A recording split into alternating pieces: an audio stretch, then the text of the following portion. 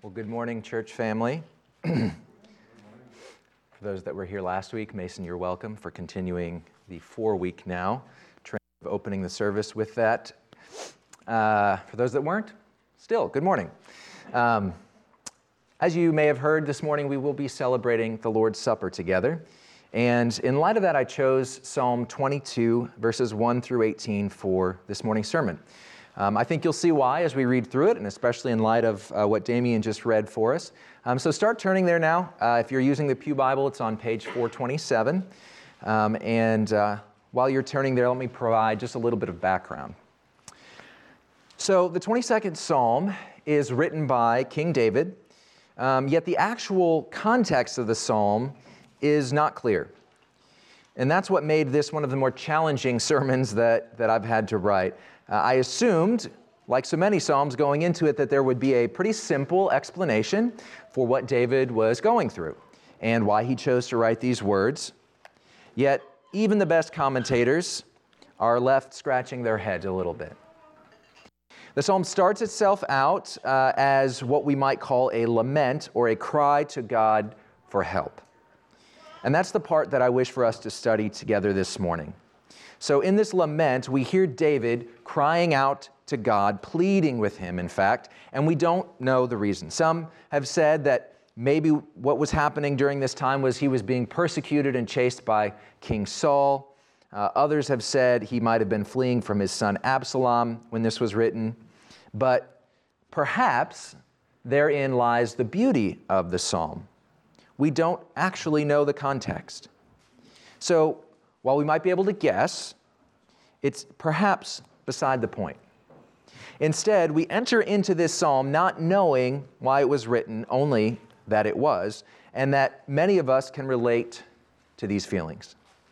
What's more, we don't need to know the exact circumstances of the psalm because it can apply to many of us in our moments of distress and conflict when we don't understand why God is not responding the way we want him to or in the timing that we want him to. With that said, let's read the psalm together. Again, we'll be looking at just the first half of Psalm 22, starting in verse 1 and ending in verse 18. I'll read it for us. My God, why have you forsaken me? Why are you so far from saving me, from the words of my groaning? Oh my God, I cry to you by day, but you do not answer, and by night, but I find no rest. Yet you are holy, enthroned on the praises of Israel. In you our fathers trusted. They trusted, and you delivered them. To you they cried and were rescued. In you they trusted and were not put to shame. But I am a worm and not a man, scorned by mankind and despised by the people. All who seek me mock me. They make mouths at me. They wag their heads. He trusts in the Lord. Let him deliver him. Let him rescue him, for he delights in him. Yet you are he who took me from the womb. You made me trust you at my mother's breasts. On you I was cast from my birth, and from my mother's womb you have been my God. Be not far from me, for trouble is near, and there is none to help. Many bulls encompass me. Strong bulls of Bashan surround me. They open wide their mouths at me, like a ravening and roaring lion. I am poured out like water, and all my bones are out of joint. My heart is like wax. It is melted within my breast. My strength is dried up like a potsherd. My tongue sticks to my jaws, and you lay me in the dust of death. For dogs encompass me. A company of evildoers encircles me. They have pierced my hands and my feet.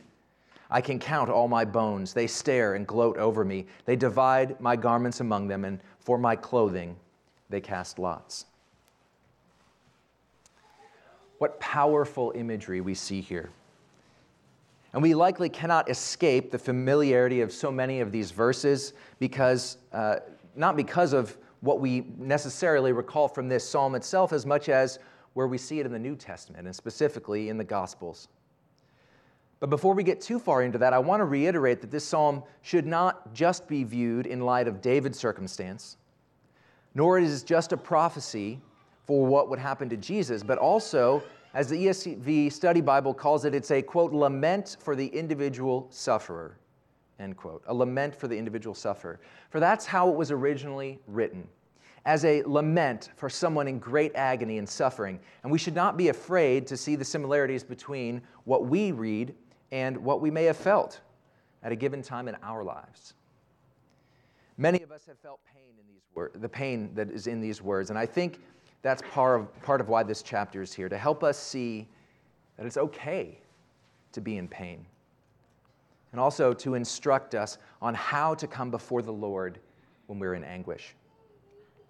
In the end, however, we must admit that this psalm goes beyond just David's sufferings and our own, and it is really a prophecy pointing to the ultimate innocent sufferer, Jesus Christ, the one who could truly claim that he had done nothing to deserve the treatment he received and was crushed by the Father for no fault of his own. Put another way, like all of the Old Testament, this psalm is meant to point to something greater. It is meant to help us see Jesus Christ. The Old Testament is a vast collection of writings written in part so we could see our inadequacy to save ourselves and our need for a Savior. Hebrews 10, 11 through 14 tells us and specifically notes that the sacrifice prescribed in the Old Testament was never able to take away sin in and of itself. It says, quote, "And every priest stands daily at his service, offering repeatedly the same sacrifices, which can never take away sins." But when Christ had offered for all time a single sacrifice for sins, he sat down at the right hand of God, waiting from that time until his enemies should be made a footstool for his feet. For by a single offering he has perfected for all time those who are being sanctified. So we see here that in the Old Testament sacrificial system, there was no possible way that it could take sin away from us. But instead, it was to show us that a blood sacrifice, a payment for sin, is required. Sin has a price, and blood will be shed for sin. But only the perfect Son of God could offer his blood as a total and complete and final payment for our sin. So now let's look at this chapter, verse by verse, starting with verse 1. A familiar line, no doubt. My God, why have you forsaken me? Why are you so far from saving me from the words of my groaning? Again, I know you probably recognize this from the New Testament passage we just read, but before we talk about that, let's consider this verse on its own in the original context as much as we can. David here is in dire straits. He is calling out to God and asking him, why has he forsaken him? This is not a word that we use very often today. As a matter of fact, I think I'd have a little bit of a hard time concocting a sentence using the word myself. So what does forsaken mean? Well, some other translations have translated the word as abandon in its place. And that is perhaps a synonym, but I think Derek Kinder's definition in his commentary on the Psalms, I like this one best when he says that to be forsaken meant, quote, God's familiar protective presence is withdrawn and the enemy is closing in. God's familiar and protective presence is withdrawn and the enemy is closing in, end quote. We know such pain and longing when we feel the world is collapsing all around us, when the walls are closing in, when we're utterly helpless. At those times, it seems that God has removed his protective presence from us. But we also must see here that the author, while in distress, has not given up on God. How do we know that? Well, first and foremost, because he's calling out to God. He cries out to God because he knows and believes that while God is not delivering him as quickly as he'd expected or hoped, he is still the one who can answer, the only one who can possibly help. God has not yet acted here, but David still expects him to and longs for him to, as should we when we ask for aid in the midst of our distress. But now let's look to the New Testament, where we see Jesus echo these words on the cross. Matthew tells us in his Gospel, chapter 27, verse 46, quote, And about the 9th hour, Jesus cried out with a loud voice, saying, Eli, Eli, lema sabachthani. That is, my God, why have you forsaken me? End quote. So on the cross, as Jesus hangs there, beat up, bruises covering his body, blood from his hands, his feet, and his forehead trickling down, he feels the protective hand of the Lord is being removed from him as the sin of the guilty. And let us not be confused. That's the sin of us, who are his chosen people, was poured out on him. And it had to be so because, as I said, no animal sacrifices could have truly atoned for our sin. And in his distress, Jesus cries out, showing the frailty and yet full humanity that existed in the person of Jesus Christ, absorbing the wrath for sin. And truly, Jesus was the only one who could actually say that he was forsaken. He is the only one who found himself without God's protective hand on this earth. For by either common grace or saving grace, we have not been totally without the hand of God in our lives. And we can always turn to him for his help. But for Jesus, in that moment, God's protection was removed. In the next verse, we see that David's calling out to God is unceasing. He says, "Oh my God, I cry by day, but you do not answer, and by night, and I find no rest." Despite David's cries, there is not yet an answer. All day long, David cries out to God, and yet he does not see what the Lord is up to or find peace from what ails him. I wonder how many of us have felt this way. Have you? Have you ever thought to yourself, I have prayed and prayed for this to go away? Or I have prayed and prayed for this answer, and yet I have not heard God's reply. He has not removed me from this suffering or this situation. Well, find some comfort here, knowing that you are not alone. David felt this desperation too, and he struggled to rest and find peace in the unresolved battle in his life. But we must persevere in prayer, even though we struggle to know whether God is answering. For we must go to him who not only hears us, but answers. In the book of Luke, chapter 18, verses 1 through 8a, we see this illustrated in the story of the persistent widow. It says, "And Jesus told them a parable to the effect that they ought always to pray and not lose heart. He said, in a certain city there was a judge who neither feared God nor respected man. And there was a widow in that city who kept coming to him, saying, 'Give me justice against my adversary.' For a while he refused, but afterward he said to himself, 'Though I neither fear God nor respect man, yet because this widow keeps bothering me, I will give her justice so that she will not beat me down by her continual coming.' And the Lord said, 'Hear what the unrighteous judge says. And will not God give justice to his elect who cry to him day and night? Will he delay long over them? I tell you, he will give justice to them speedily.'" Like the widow, we are to continually cry out to God, our just judge, who hears and will answer and will do so at the right time. Moving on to verse 3, David writes, "Yet you are holy, enthroned on the praises of Israel." So David stops here for a moment to acknowledge that God is still good. He is still perfect in all that he does, even though David's plea has not yet been answered. Such faith, such steadfastness, despite agony. David is distraught, without a doubt, but he does not let that change who he knows God to be. He feels, like Paul says in 2 Corinthians 4, 8 and 9, that he has been, quote, "afflicted in every way, but not crushed, perplexed, but not driven to despair, persecuted, but not forsaken, struck down, but not destroyed." Oh, and hey, by the way, there's that word again. Did you catch it? Forsaken.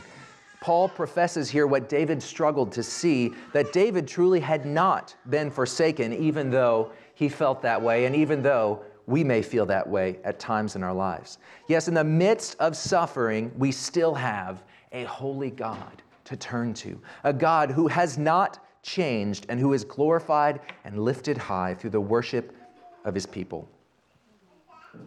Verses 4 through 5 go on to say, "In you our fathers trusted. They trusted and you delivered them. To you they cried and were rescued. In you they trusted and were not put to shame." So what David's doing here is he's rooting his trust in what he knows of God's good deeds to his ancestors. He looks back at God's faithfulness and finds hope and confesses that God is good, and he knows that God can deliver him as he delivered his forefathers. Most often what we see when this is referred to in the Old Testament is the faithfulness and deliverance of God at the Exodus. That is the time in the life of the Hebrews where God delivered them from Pharaoh and enslavement in Egypt to go on to the Promised Land and to worship him as their God. God heard the cries of his people there and answered their prayer for rescue. But I want to remind us this morning that that same deliverance, which is detailed in the book of Exodus, did not happen quickly. No, it was actually a few hundred years. The exact number is debated, but probably at least 200 years before God brought Moses to stand before Pharaoh and demand that he let God's people leave Egypt and enslavement.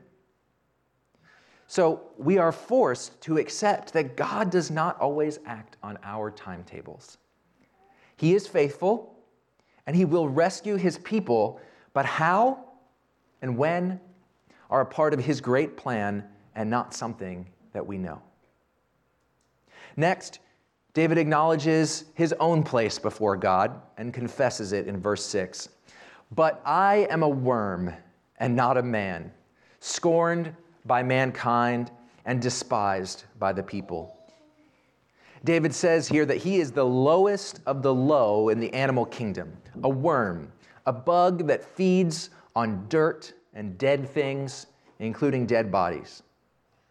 Something that is often trampled under the feet of others.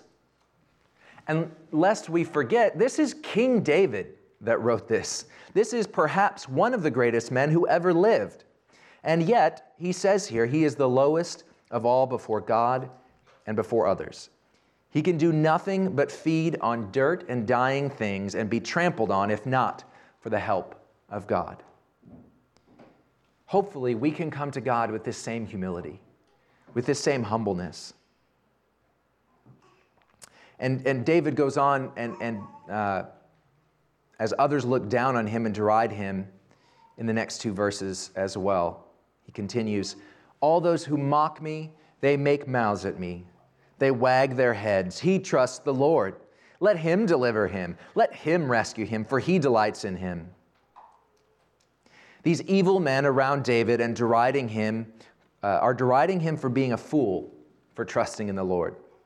And they are mocking the Lord in the process as well.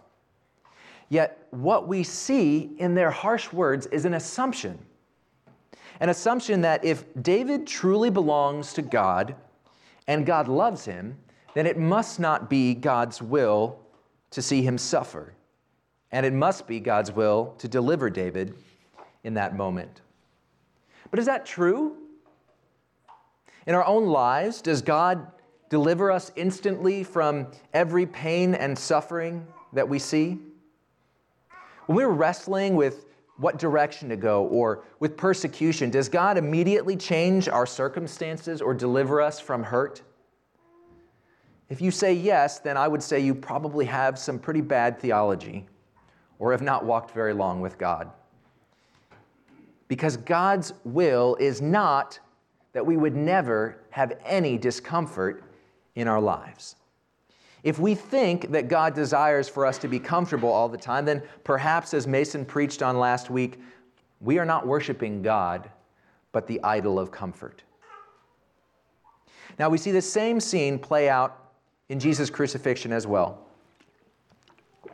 Back in Matthew 27, verses 39 through 43, it says, "And those who passed by him derided him, wagging their heads and saying, 'You who would destroy the temple and rebuild it in 3 days, save yourself. If you are the Son of God, come down from the cross."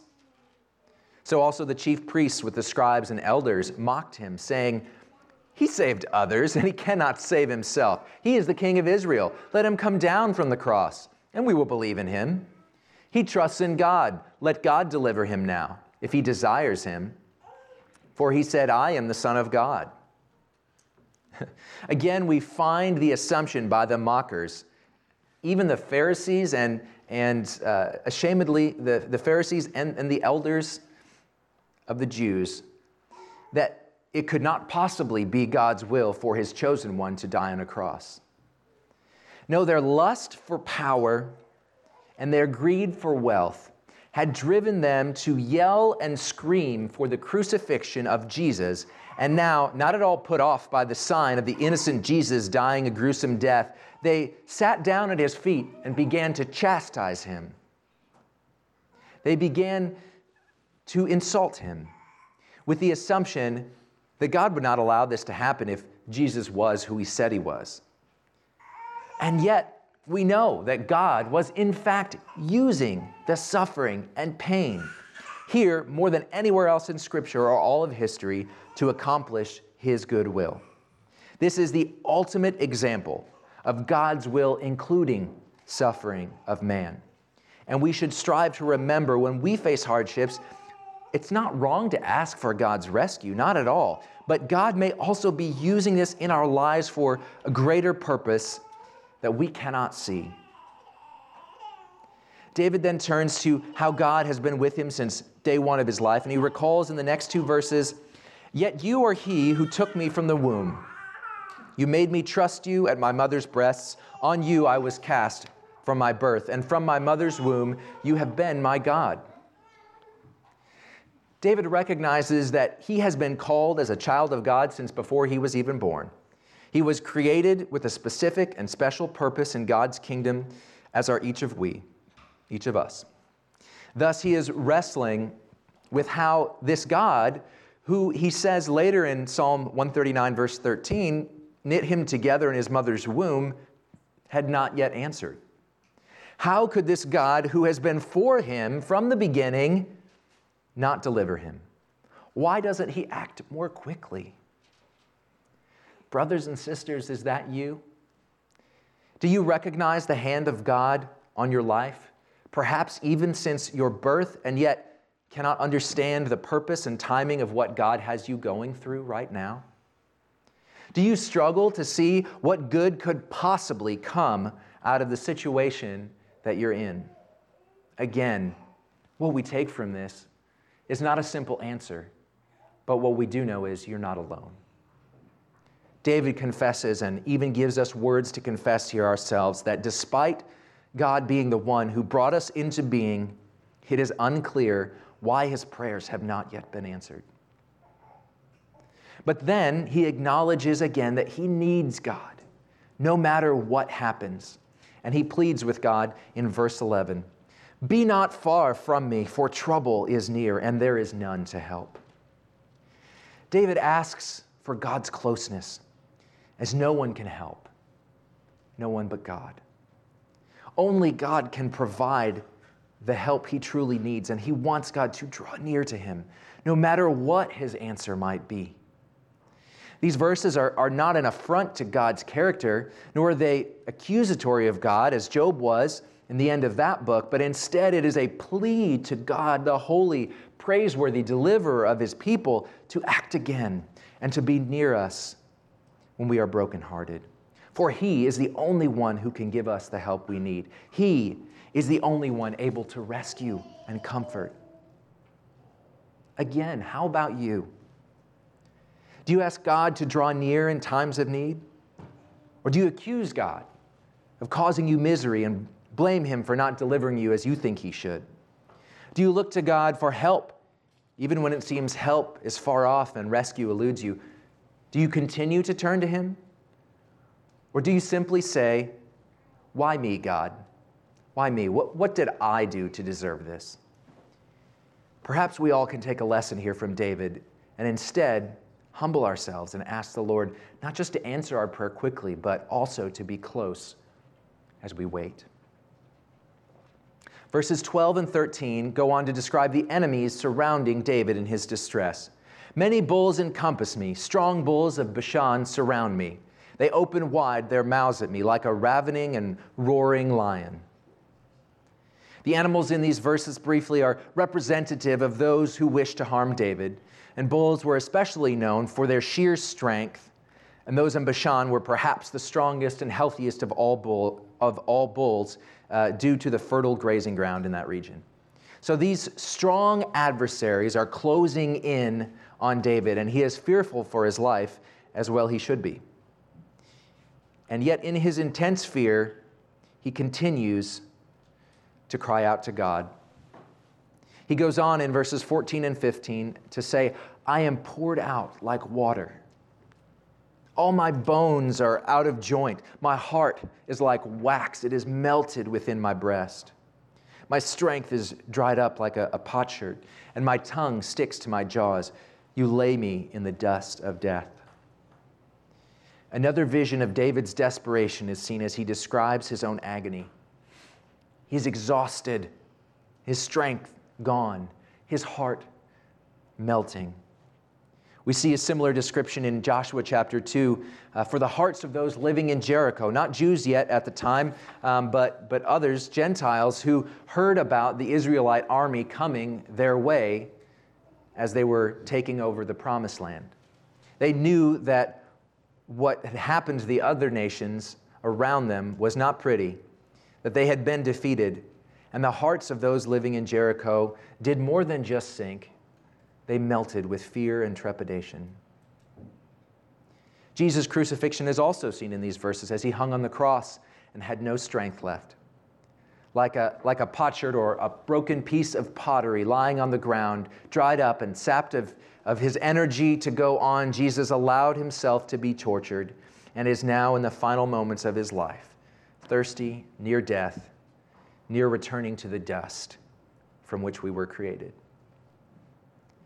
The description of this sad scene continues. For dogs encompass me, a company of evildoers encircles me, that they have pierced my hands and my feet. Now you may know this or you may not, but dogs in the Near Ancient East were not the cuddly companions they are today. They were dangerous scavengers, largely undomesticated, and ravenous, probably akin to wolves or vultures. They would eat whatever they could find and were known to feed on the bodies of the dead. This is the scene that is being described here, where David feels his enemies waiting for his death, where Jesus sees the end is near and the vultures are circling, waiting for him to take his last breath. David's understanding of the hands and feet being pierced here as well may have been related to these dogs biting his hands, nipping at his hands and feet, and thus piercing him. But we know now that this was more than just a description of David's anguish, but of the very literal piercing of the hands and feet of Jesus.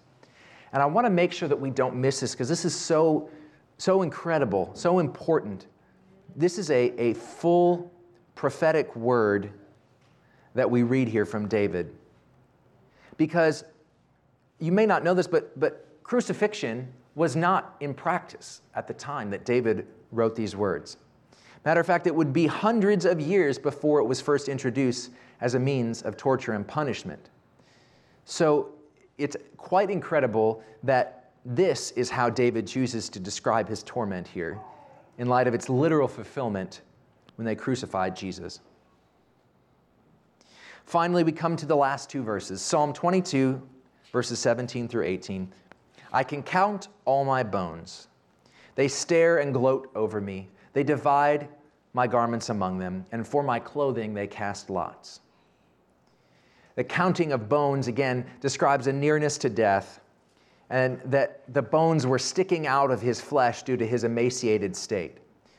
Jesus would have seen something like this at his death as he was stretched out on the Roman cross, his ribs likely being able to be seen in his chest. And indeed, as he hung there, as we know, the soldiers cast lots, or they rolled dice, more or less, for his clothes. As it says in John 19:23 through 24, when the soldiers had crucified Jesus, they took his garments, divided them into 4 parts, 1 part for each soldier, also his tunic. But the tunic was seamless, woven in one piece from top to bottom. So they said to one another, "Let us not tear it, but let's cast lots for it to see whose it shall be." And then John, just to make sure we don't miss it, goes on to tell us directly, this was to fulfill the scripture, which says, "They divided my garments among them, and for my clothing they cast lots." Not at all worried about the one they were torturing hanging helplessly behind them, the Roman guards wanted his stuff. So they rolled some dice, and the person who had the best roll presumably got to keep Jesus' tunic. How shameful. That word really describes this whole scene. When it comes to Jesus' death, it was shameful. This man, God in the flesh, was not only whipped, spit on, punched, mocked, bruised, battered, hair pulled out of his beard, flesh hanging off of his bones, bones sticking out, stretched out on a cross, nailed to it and suffocating. But on top of this, he was left there naked for all to see on the cross. Sure, we like to clean it up for movies and Easter plays, but the truth is, Jesus almost certainly hung there, completely bare, with no covering, naked and humiliated for everyone to see. And he did that not because of any shame in his life, but rather to pay in full for the sin and shame we deserve, for all that we have done and said and think, and all that we will do and say and think. He allowed himself to hang there so that we could be set free from the penalty for sin. Praise be to God. So what should we take from this? What application is there in these verses? Well, first, it's a good reminder that we have words in Scripture that can help us as we feel like God is not hearing us or answering quickly. We have words in Scripture that can help us as we feel like God is not hearing us or answering quickly. We were not the first ones to feel this distraught or far from God at times. And even God's faithful servants like David have felt the pain and agony of not seeing God respond in the way they expected or in the timing he thought best. Secondly, in our suffering, we must go to the one who has any true power to help us and save us. In our suffering, we must go to the one who has any true power to help us and save us. And when we go to him, we do so humbly, recognizing that his character and holiness remain unchanged even as we wrestle with our current plight. And yet, we must cry out to him and trust him to do what's best. Last, I think we can take from these verses an awe of God's use of the Old Testament and how it points to Christ. An awe of God's use of the Old Testament and how it points to Christ. God left us prophecies in the Old Testament so that we would recognize the Christ when he came. He gave us the law and the sacrificial system so we would understand that we would never be able to have or provide a perfect or we would never be able to be perfect or attain salvation apart from his intervention and providing a sacrifice. Many Jews, fortunately, eventually saw this in their scriptures and believed. Yet sadly, even today, some with blinded eyes look at the Jewish scriptures and refuse to see Jesus in them, as we so clearly do. So praise God for these words today, which help us to know how to approach him, and that God uses suffering, drawing us closer to himself, and responding with perfect timing, and points us to his Son, Jesus, throughout the entirety of Scripture. Let's pray together. Heavenly Father, thank you for your word this morning. Thank you, Lord, that you used men great and small in the Old Testament to write down your truths and to help us to see your coming when it happened. Thank you, Lord, that you have given us examples of people who are in distress and cry out, that we can know that following you is not going to always be easy or is not going to always be fun or happy, but there are times when we're in distress and don't understand. And yet, Lord, those are the times when you draw us close to yourself and, Lord, where you might be doing something greater that we can't yet see. Help us to have faith in those moments, to trust that that is true. And help us, Lord, to draw close to you in the midst of suffering and to always look to Jesus as our hope. We pray this in Jesus' name. Amen.